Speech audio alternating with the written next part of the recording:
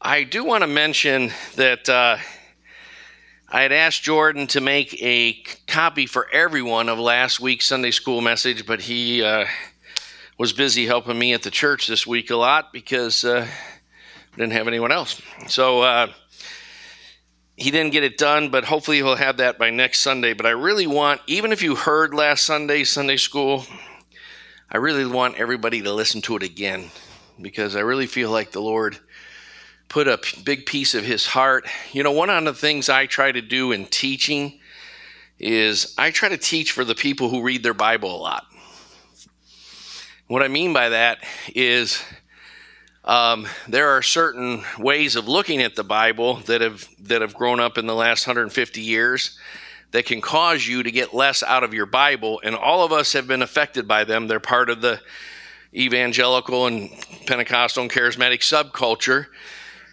And so any tools that will help you see the Bible more accurately and more clearly, I want to give you. And later in this message, I'm going to be actually mentioning a message that John did that if you haven't listened to 3 or 4 times, I really would encourage you to. There's a sign-up sheet in the back. We'd like if you gave a little extra to the offering, but the truth of the matter is CDs are cheap. They just cost Jordan a lot of time. And the church, very little. I mean, really, they're less than $1 to produce them in terms of the actual CD and label, but of course, there's a lot of equipment that goes into it. But we don't care if you pay for them or not, in other words. We want you to hear them. And John did about a 15, 16-part series called Finding Christ in the Old Testament, or he was keys to how to understand how to look for Christ and find him in the Old Testament. And part 0 of that, I'm going to be mentioning later today. I got one already. But I'll take that for the second service if I can. Part 0 of that was called Elemental Principles of Christ or something like that, or what was it? Elemental Christology. And Christology refers to the study of Christ in a systematic way. And the point that he makes that all through the Old Testament, the people of God were looking for the Lord to come, and Emmanuel, God to be with us, the Lord to come and be with his people. And they were looking for Mashiach, or Messiah, however you say it, which in the Greek is Christos, Christ. And what he makes clear is that God made manifest that Christ, Jesus, was both Lord and Christ. The very Lord and Christ that they crucified was the one they had been looking for. And if you get a hold of that, it'll cause you to get more out of every page of your Bible. And that's really last week when we talked about grace words and gift words. If you get a hold of just how extravagant, over the top, lavish God's gifts and grace are, it'll change your walk with him. And I don't usually use personal illustrations, but I felt the best example I could find was what we called at our house the Great Shirt Christmas at one time. And I think God is like that to us. He wants to give you so many gifts and blessings and graces that as you seek him, it gets to the point where you got to stop somewhere. Like at the Great Church Christmas, we had so many presents. That's the joke in our family, that we all got too tired and we all went to sleep without opening the rest of the gifts because there was just too many that year to finish opening them all. And that's really how God is. I mean, as you're reading the Word, as you're seeking him, as you're spending time with him, unfortunately, you got to stop because you do need to get good grades in school, or you do need to get your job. You do have to pay attention to the kids. But I really encourage you to enjoy the richness of God. So that's 2 CDs. I'm hoping maybe, Jordan, you can make up more of the elemental Christology ones and put them on the back table for next week too. All right. It's also online. And let's get the one from last week online as soon as possible. Work with Jordan on that. So, yeah, these are podcasts on our website, so you can listen to them that way, and you can download them to your MP3 or whatever, right? Or all those kind of things. All right, let's get started. I'm going to actually start with a verse that's not in your outline. Everyone have an outline? It's very important that everyone have an outline to follow. Is there anyone who does not have an outline that they're following? Because you won't be able to keep up if you don't. Boy, we're very behind schedule, so let's get rolling. We tried to do our best to chase people out of the basement, but there's coffee down there, and there's just me up here. So not as good of an attraction. So here we go. 1 Corinthians 2. I wish I could read the whole chapter. I'm not going to. I'm just going to read verse 12 and 13 where he says, "Now we have received not the spirit of the world, but the Spirit who is from God, that we might know freely the things freely given to us by God," which is kind of what we talked about last week, "which things we also speak, not in words taught in human wisdom, but in those taught by the Spirit, combining spiritual thoughts with spiritual words." Now, today's message is going to be a little intellectual for some. I'm going to actually look at 9 Greek words and tell you what they mean, and we're going to go through 1 Corinthians 12, 1 through 8 or so, 1 through 11, in much more detail than you've probably ever had before, but especially verses 4, 5, and 6. Our theme verses for this series are that we need to, each one has gifts, 1 Peter 4:10, and that's repeated over and over again in 1 Corinthians 12. Everyone fights with the idea, gee, I don't have gifts. The so-and-so is more gifted. Everyone, God gives gifts from all the categories we're going to look at. And he wants you to employ them. That's a big problem. There's a very big unemployment problem in the body of Christ concerning spiritual gifts. The unemployment rate is much too high when it comes to using our gifts in the body of Christ to serve one another. And that's the purpose of why we want to use them to serve. So, Roman numeral 2 on your outline is the 13 chapters we'll be doing. Today is chapter 3. A review of chapters 1 and 2.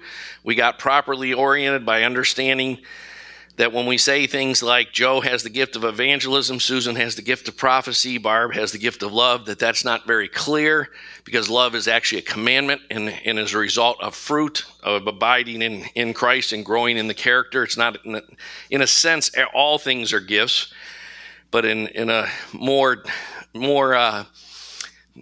definitive way, it'd be better to understand love is a fruit and a character quality.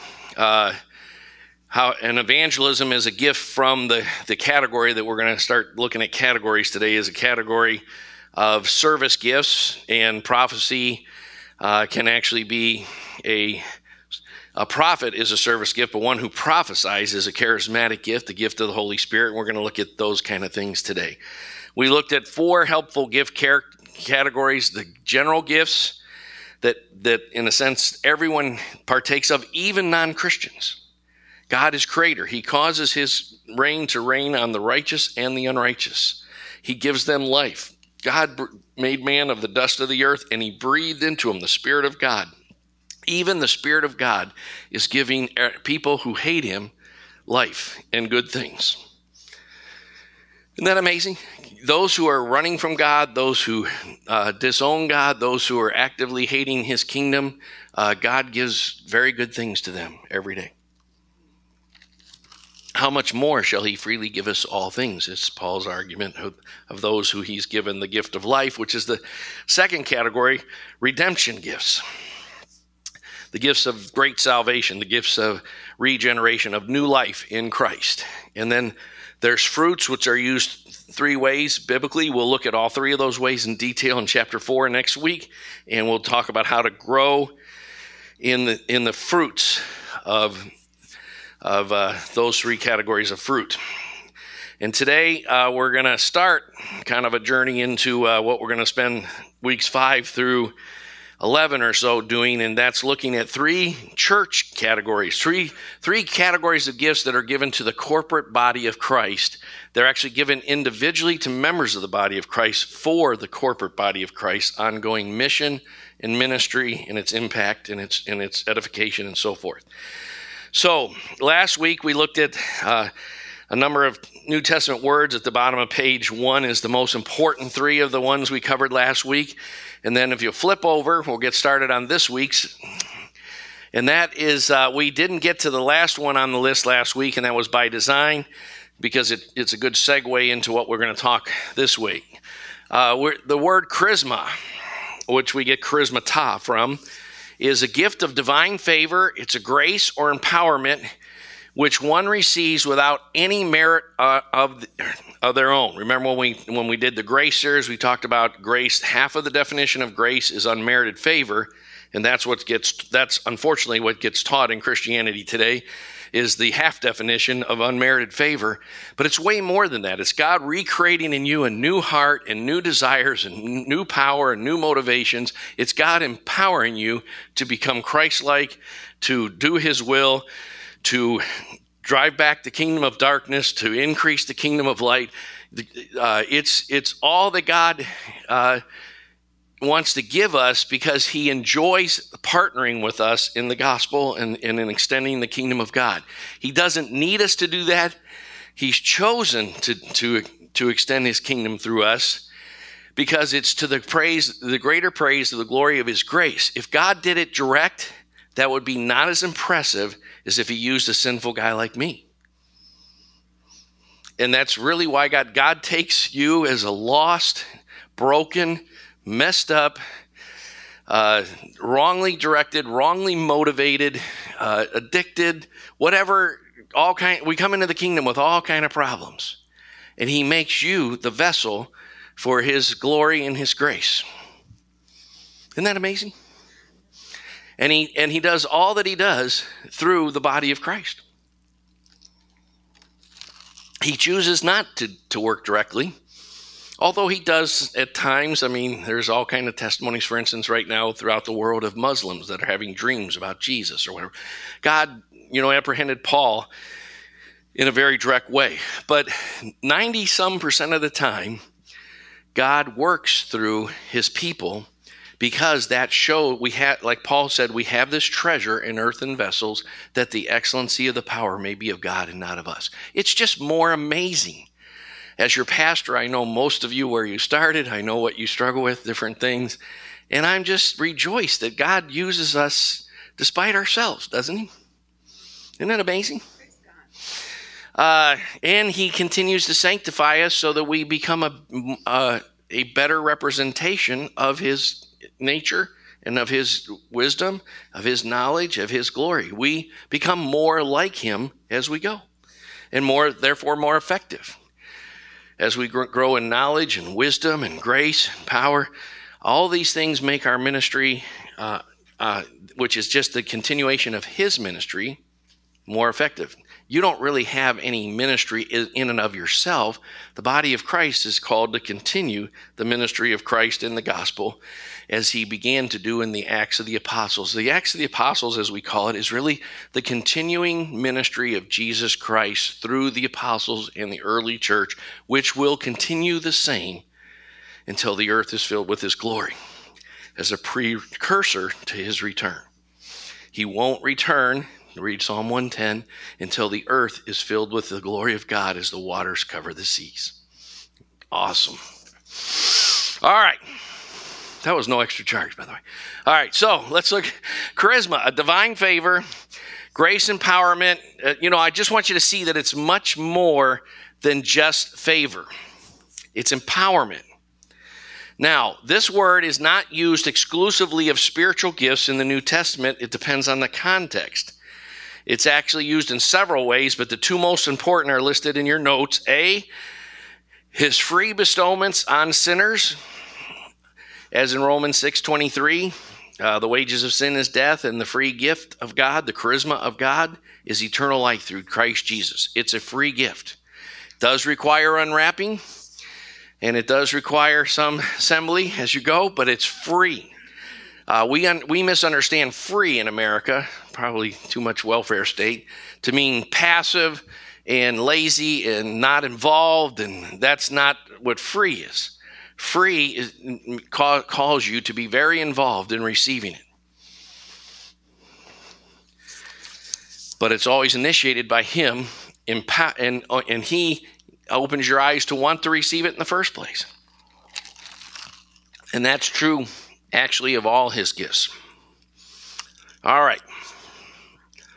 So, also, it's charisma is used of his endowments on believers. That is grace denoting extraordinary spiritual, miraculous powers, empowering Christians to serve the church due to the power of divine grace that operates in their lives through the person of the Holy Spirit. Charisma is always associated with the Holy Spirit when it's been talked about in that way, as in 1 Corinthians 12, 4 through 11 that we're going to look at today.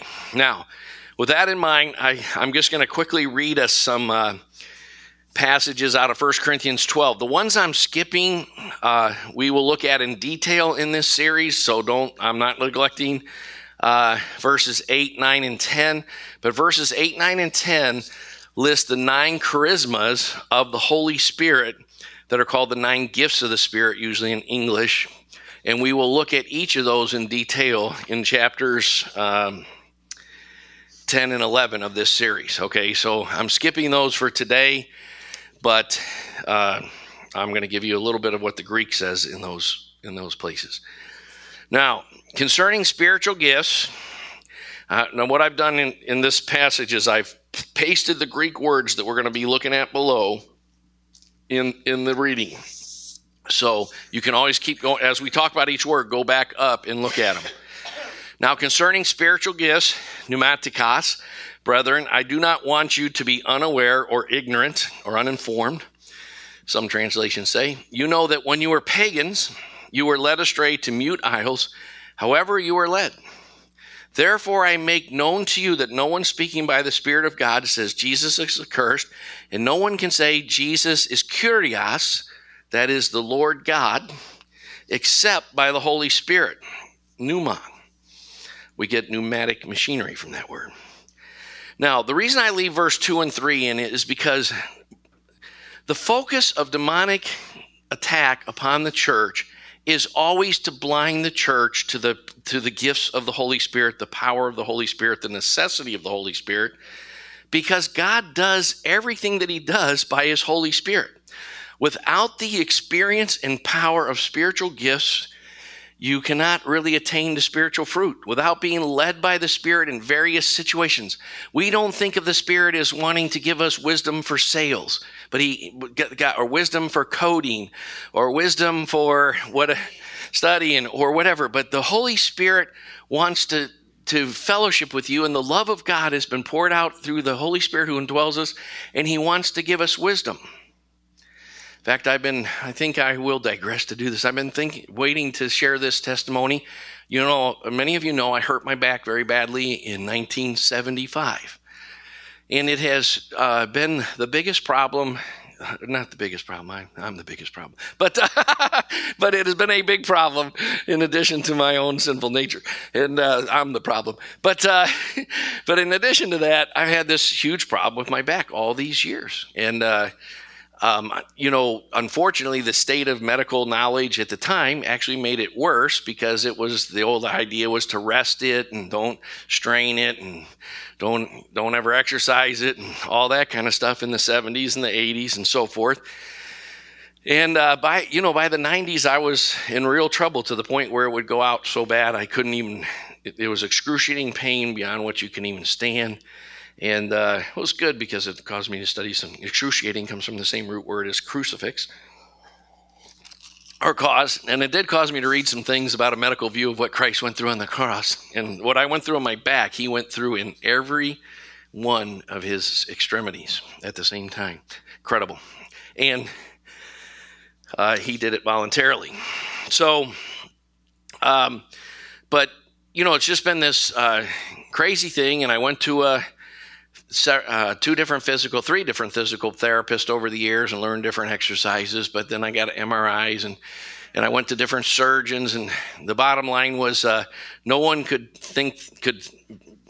really believes they could cure it by surgery for sure. It's kind of a 60% chance, but there's a 20% chance it'd be worse. So it's just not worth the risk. And all these surgeons kept telling me I would tell them, well, I do the physical therapy exercises, but it really aggravates it. And they would all say, don't do those exercises. Just sit in a recliner. Well, that's not good. As you know, I'm a little fat to begin with, and sitting in a recliner is not like a good life counsel. So, as you know, I had an episode in April where it went out. John Gray helped me a lot through that time. My wife, of course, Sam. Sam was, what a champion. He actually got up in the middle of the night and helped me. It was just an incredible, terrible time, and I couldn't walk for 5 weeks and so forth. And then as I started to recover, I started doing the exercises. And as I got to the point where it really started aggravating it, I just was praying. And it wasn't an earthquake. It wasn't a bolt of lightning, but it was a clear, small impression from the Holy Spirit that I just felt I should try to press through the pain and take the exercises to another level and see if that works. I mean, it's to the point where I'm going to have to do surgery. If something doesn't work anyway, I might as well try that. And I did. And it's been amazing. My back is the best it's been since I was 18 years old, and I'm 57 years old. I'll be 57 in December. And it's been because like yesterday, I did my back exercises for 2.5 hours. I do them twice a week, and it's changed my whole life. So, and it was just an impression from the Holy Spirit. See, we don't think of the Holy Spirit as doing those kind of things. But I really sense this is the Holy Spirit, just as much as when I was walking by this church building in 2003, and there were 2 cars and 2 men in the parking lot, and I sensed the Holy Spirit saying, one of those is a pastor and one's a realtor. They're going to put up this church for sale. Go home and get your finances together and buy this building. Now, when you get impressions from the Holy Spirit, don't base your whole life on them without moving forward with counsel and other things. I did other things to confirm that was the Lord. First went and talked to my wife, who I thought would say, I thought you quit smoking pot in 1974 or something like that. Or what the heck have you been smoking? But no, she thought it was the Lord and so forth. So I'm not saying you don't check out what you sense the Holy Spirit, but I'm saying you need the Holy Spirit for your nursing job. You need the Holy Spirit for whatever you do. You need the Holy Spirit to be a better mother and a better father and a better roommate. You do. So, anyway, getting back on track here, I just really wanted to say that is so important. There is so much attack against the Holy Spirit because without the active impressions of the Holy Spirit, without gifts of knowledge, gifts of wisdom, discerning of spirits, without prophecies, all we have is a theoretical abstraction. And our Christianity is that we believe in certain principles, but there's no power in it, and it's devastating American Christianity. Believe me, the reason I ask people to really go through 5 Bible studies with me on the baptism in the Holy Spirit is because I know there's attack against it. And I can open your eyes to the importance of it because God gave me a gift to do that really thoroughly. There's at least 5 former cessationists sitting in our pews who speak in tongues today, even though in some cases it took 6 months of this. I just finished a Bible study with a Chinese guy this week who had been, just taught all against it and so forth. And he's totally like, I totally know this is of God and I totally need it. You need to be baptized in the Spirit. You can occasionally be used of God in spiritual gifts without being baptized in the Spirit because you do receive the Spirit when you're born again. But you need a greater release of the Holy Spirit to accomplish the will of God for your life. So, all right, let's keep going. Verse 4 through and following is what we really want to get to today, and I'm going to do it. So I probably am going to go over a little bit, but that's all your fault for staying down in the basement too long. It's not my fault. Now there are varieties, which is diaresis of gifts, charismas, but the same pneuma, spirit. There are varieties, that is diaresis of ministries, diakonai, but the same kurios, Lord. And there are varieties of, that is diaresis again, of effects. So there's 3 different kinds of varieties here. But the same God, Theos, who works all things in all persons, but to each one, every person in the body of Christ is given the manifestation, phanerosis, I forget how to say some of these words, for the common good. But one and the same pneuma works all things, distributing to each one individually as he wills. And verse 11 is after he lists the 9 gifts of the Holy Spirit in verse 8, 9, and 10. Verse 11 is specifically referring to verses 7, where it says the manifestation of the Spirit. It's not talking about, verse 11 is not talking about the other categories of gifts. It's specifically talking about the gifts of the Holy Spirit as listed in verses 8, 9, and 10 that we'll look at later in this series. Now, with that in mind, let's go through some of these. Pneumatikos, we get pneumatic machinery from that. It always connotes the ideas of invisibility of power. It does not occur in the Septuagint, that is in the Greek translation of the Old Testament. That is very important, nor in the Gospels. This is very important for you to understand. Because remember how Peter talked about the promise is for you and your children, and Jesus said, don't leave Jerusalem until you receive the promise of the Father. It specifically refers to being baptized in the Holy Spirit with a release of tongues and other spiritual gifts, and it's never referred to before Pentecost. This word is not used in the Bible until after Acts 2. And it's talking about a more powerful, the Holy Spirit did fill some people in God's church in the Old Testament. Elijah, Moses, some people had extraordinary gifts of the Spirit, and 7 of the 9 gifts of the Spirit are experienced. But they were only experienced by a few people, and seldom in comparison to what starts to happen in Acts 2, where the whole church is to get this kind of power. 2 new gifts come on the scenes with it, called tongues and interpretation of tongues. The other 7 were in the Old Testament and in the ministry of Christ.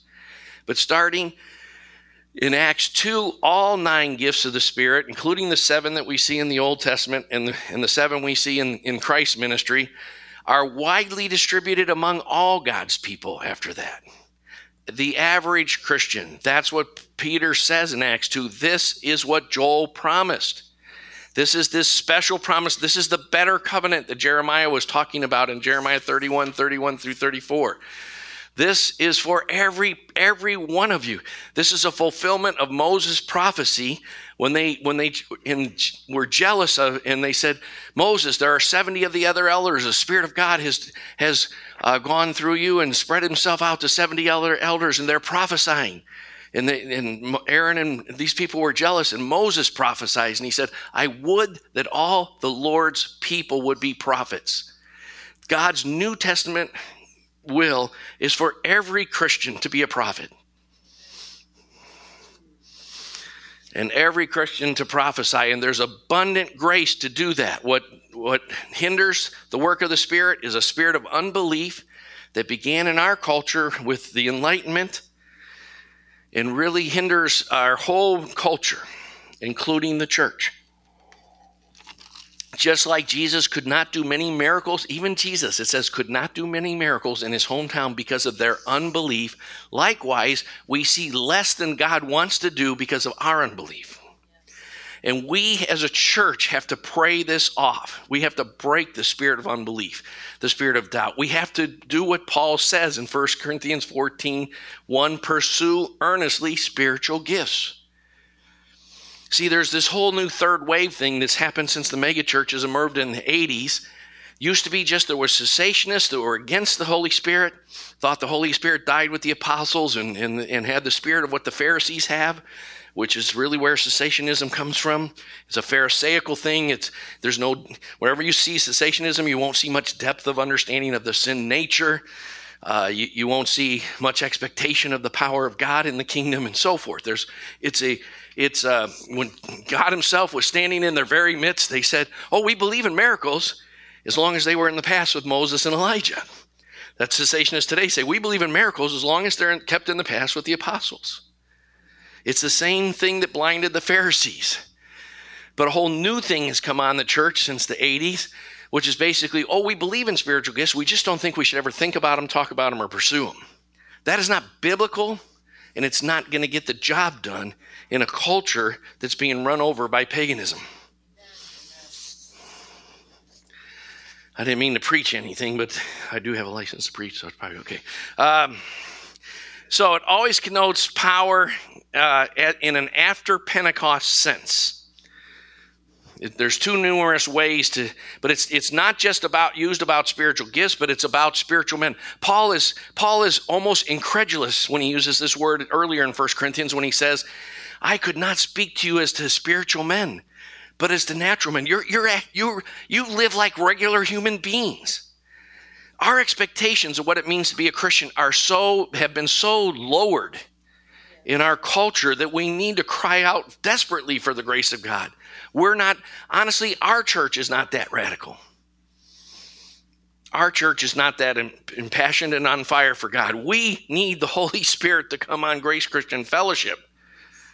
That's why I've called these every other Friday night worships.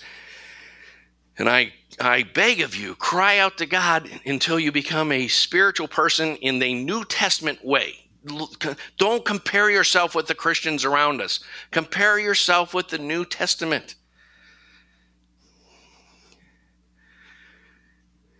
It's the only valid way to look at it. All right, the word pneuma is usually means spirit. It can be used of humans, but in this context, it's used of the third person of the Trinity. You have a pneuma. You have a spirit. And in John 3, when Jesus says the wind blows where it wishes, he uses pneuma. But in terms of spiritual gifts, they are gifts from the third person of the Trinity, the Holy Spirit, co-equal, co-eternal, as we say in the creeds every week. It proceeds from the Father and the Son, who together with the Father and Son is worshiped and glorified. Right? That Holy Spirit. He's sometimes referred to in a way which emphasizes that he's personal in his character, and he's sometimes referred to in a way which emphasizes his power. The Greek word dunamis is usually associated with that, which we get dynamic or dynamite from. You're supposed to be a dynamo as a Christian. When was the last time someone had a riot and said, these people who've come, have turned the whole world upside down, have come here also?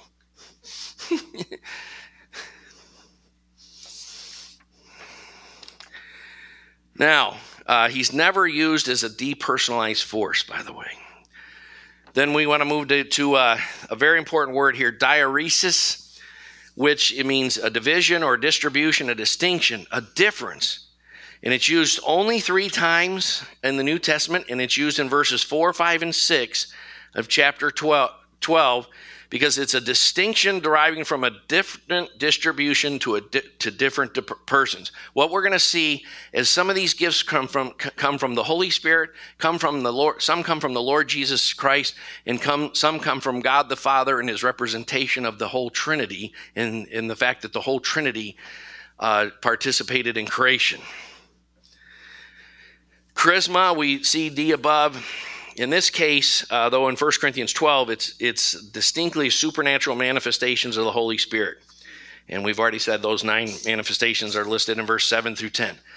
Diakonai, this is a very important word. So notice that in verse 4, it says there are this variety, these distinct distributions of charismas, of Holy Spirit gifts, but the same Spirit. They come from the Holy Spirit. But in verse 5, he says there are these distinct different distributions deriving from different persons of diakonai, which we get the word deacon from. And they refer to Jesus Christ as Lord. In Ephesians 4, it says that Christ, when he rose, took captives, and he gave gifts to men. And the gifts that he gave to men, he said, to his opposition, behold, I'm going to send you apostles and prophets, and some of them you will kill, etc. Right? So this is referring to the Lord Jesus Christ because he was the perfect apostle, prophet, evangelist, shepherd, teacher, helps, and administrations. There are 7 gifts of service, and Jesus represented them all. He washed his disciples' feet to show the highest gift is helps and administrations. It's an interesting thing that the Anglicans do, that when anyone is ordained into the ministry, they first are ordained as a deacon. And no matter what position they become, pastor, bishop, I've been invited to a friend of mine's ordination as a bishop coming up, whatever ministry they attain to, they are always a deacon first. The reason we don't use the word senior pastor around here, I'm the senior minister in the sense that I hope people understand I'm the senior servant. I'm the guy who comes here at 10 o'clock at night to clean up the sanctuary so we can have church on Sunday. You know, whatever, I want to wash your feet, do whatever it takes to move us forward. I'm first and foremost a servant. And I hope you'll see yourself that way too, because that's the key to really becoming effective in Christ. Service ministries, especially ones who execute the commands of others. Do you know in most countries, like in England, they have the ministry. We have department of this and department of that. Unfortunately, we really miss something by not using the correct English words in our culture. The ministry of this and that is what they have in England. They have that in Kenya, the ministry of this and that. Why is that important? Because Paul says that governors are supposed to be ministers. I saw a PBS special about how both parties go to Washington today to become famous, sell books, and become very wealthy. And both the congressmen, everybody in the cabinet, they become extremely wealthy. They've lost the vision to serve, except themselves.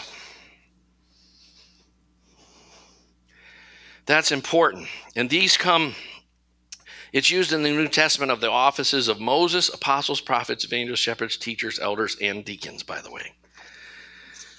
You can find it used as in the kurios.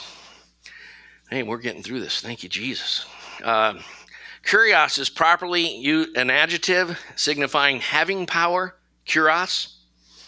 However, Jesus used it as having authority in a noun sense, and it's variously translated in the New Testament: Lord, Master, Owner, Sir. It's a title of wide significance occurring in each book of the New Testament except Titus and the epistles of John.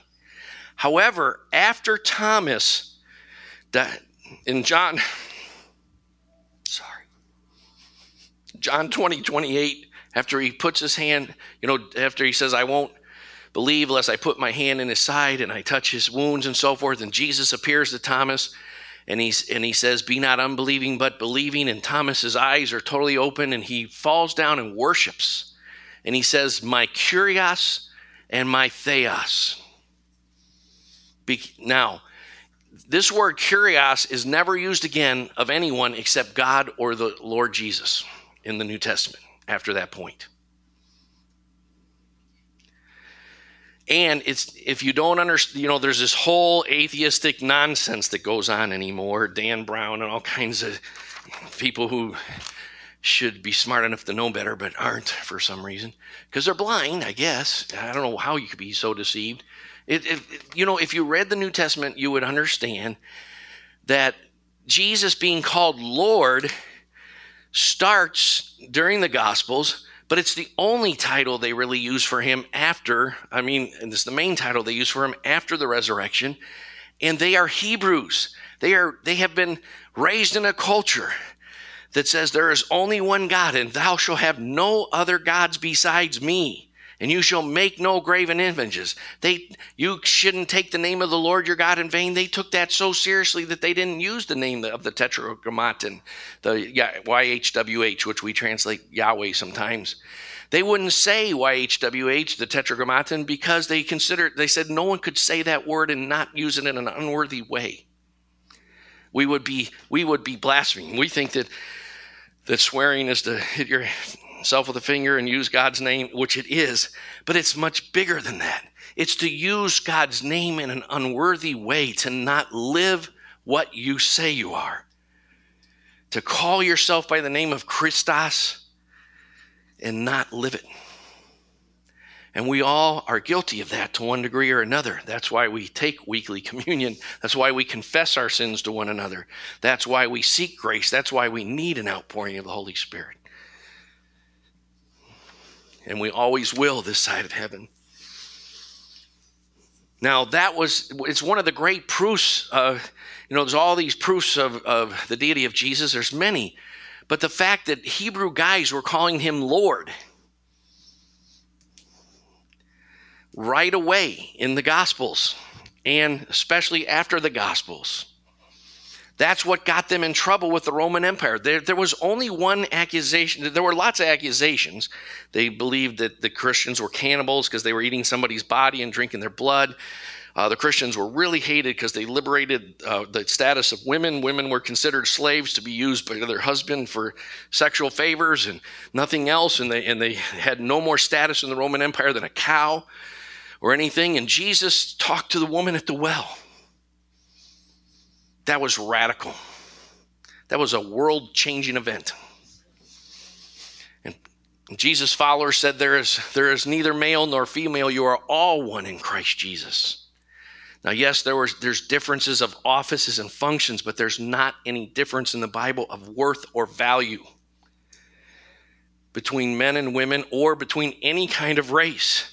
And the New Testament Christians invaded the Roman Empire with that. If we could ever get actually integrated churches, we would conquer America in no time at all. Until then, we'll never make any progress.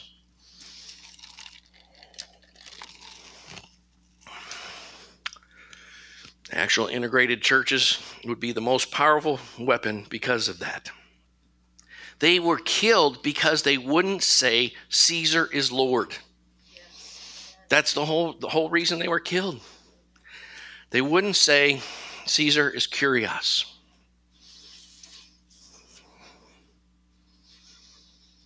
That was the only charge against them. There were lots of rumors and accusations and reasons people disliked them, but officially they were only prosecuted from the time of Nero, 64 AD, until the Edict of Constantine in 315 AD. During that period of 250 years, they were killed and killed and killed because they wouldn't say Caesar is Lord.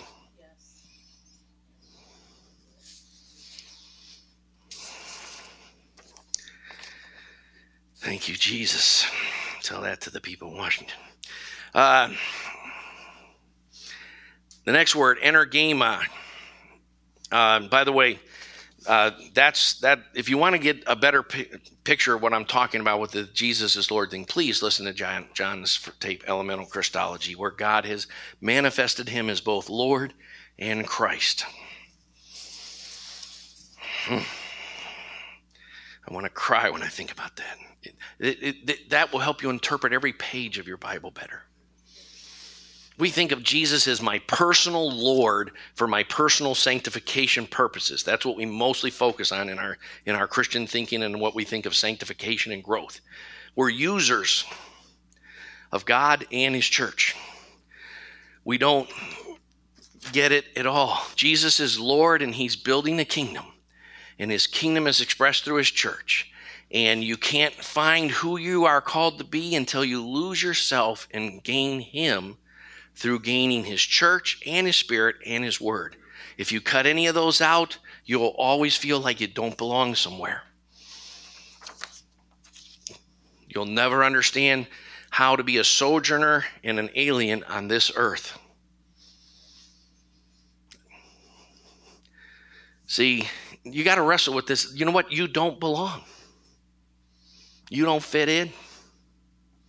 And you got to get in there. There's nowhere. You don't fit in your natural family anymore.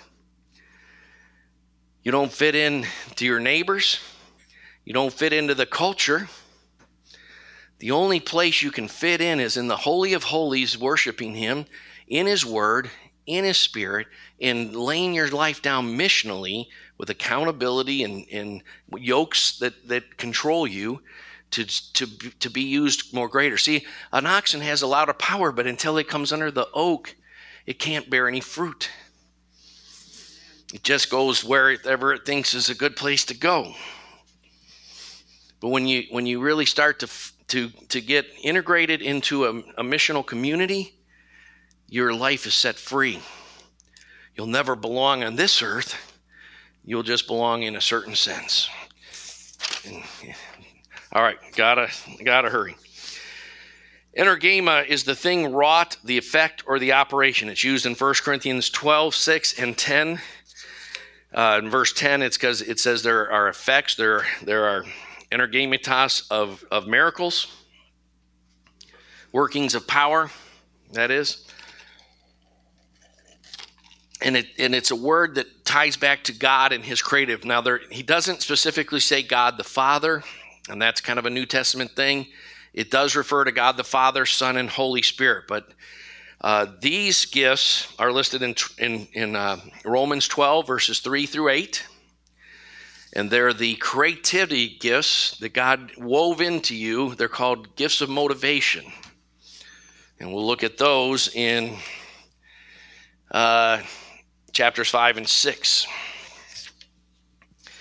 Of course, the gifts of Christ that in terms of service that we are talking about, we will look at those in chapters 8 and 9.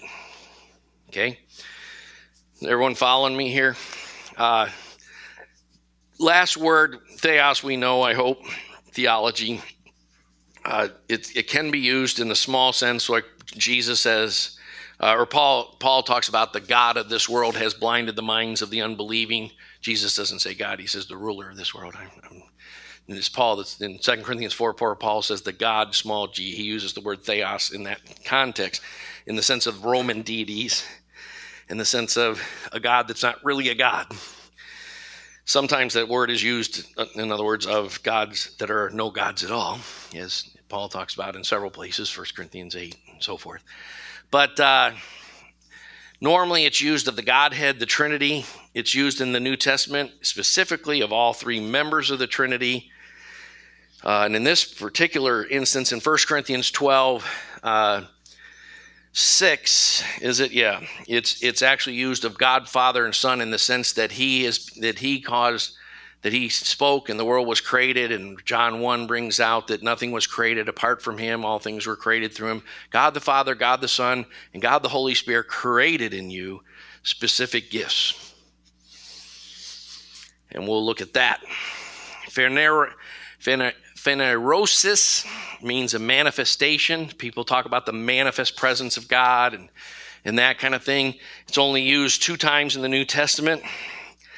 And one is just in the concept of how we live before the world, that we manifest to every man's conscience, the fragrance of God and so forth. But in 1 Corinthians 12, it's used as a segue into talking about the 9 charismatas of the pneumos, that is the manifestations of the Spirit. What the Holy Spirit does is this is very important. Christianity is an incarnational faith. All the other religions of the world are theoretical and abstract. What made Christianity so radical, why Gnosticism had to come along and try to knock it out, why Islam had to come along and try to knock it out, because Christianity said God invaded the earth in a physical body. And your physical body is not evil. Your whole being is fallen into evil, but God is going to redeems you spiritually, solically, and physically, and therefore, he's redeeming all of creation back to that which he said it's very good. We are to take dominion in the whole world and restore all of creation to the glory of God. That is the goal of the church. This idea of retreating and oh my God, we're going to get beat up and the Antichrist is going to get us and there'll only be a few. Will there be faith in the earth? And all this stuff was born in modern times, and it's an aberration. And it's caused the church to become impotent, wimpy, effeminate. 69% of people who go to church in America are women. because men don't want a God that can't conquer in this time period. I'd rather watch football. At least they're conquering something. Right? Thank God for hockey and football, because they're the best metaphors in modern times of the church. Go out and hit somebody in Jesus' name. Do it spiritually, of course. Take dominion. Whatever your job is, take charge there. Bring righteousness, peace, joy, and the power of the Holy Spirit to the atmosphere around you. That's what the New Testament is telling us to do. To bring the manifest presence of God. If you're going to be a student, be the best of students. Anything else is unscriptural. I'm actually thinking about reading Frankie Schaeffer's book right now because I'm just so upset. It's called Addicted to Mediocrity. Ask God to set you free from mediocrity. We are supposed to be the head and not the tail. Now, I don't think you can get straight A's overnight if you were kind of a undisciplined, unstudied, and so forth. I first got straight B's, and then I got some A's, and then I got more A's, But wherever you're called to be, take dominion. Be the answer. Be the most important person at your place of employment. All right, so hopefully you understand where I'm going with this and how we're going to tie these different words into 3 categories of gifts. However, next week we're going to look at 3 categories of fruit. We're going to spend 1 week on that because it's very important that we have gifts and fruit growing in our lives. Amen.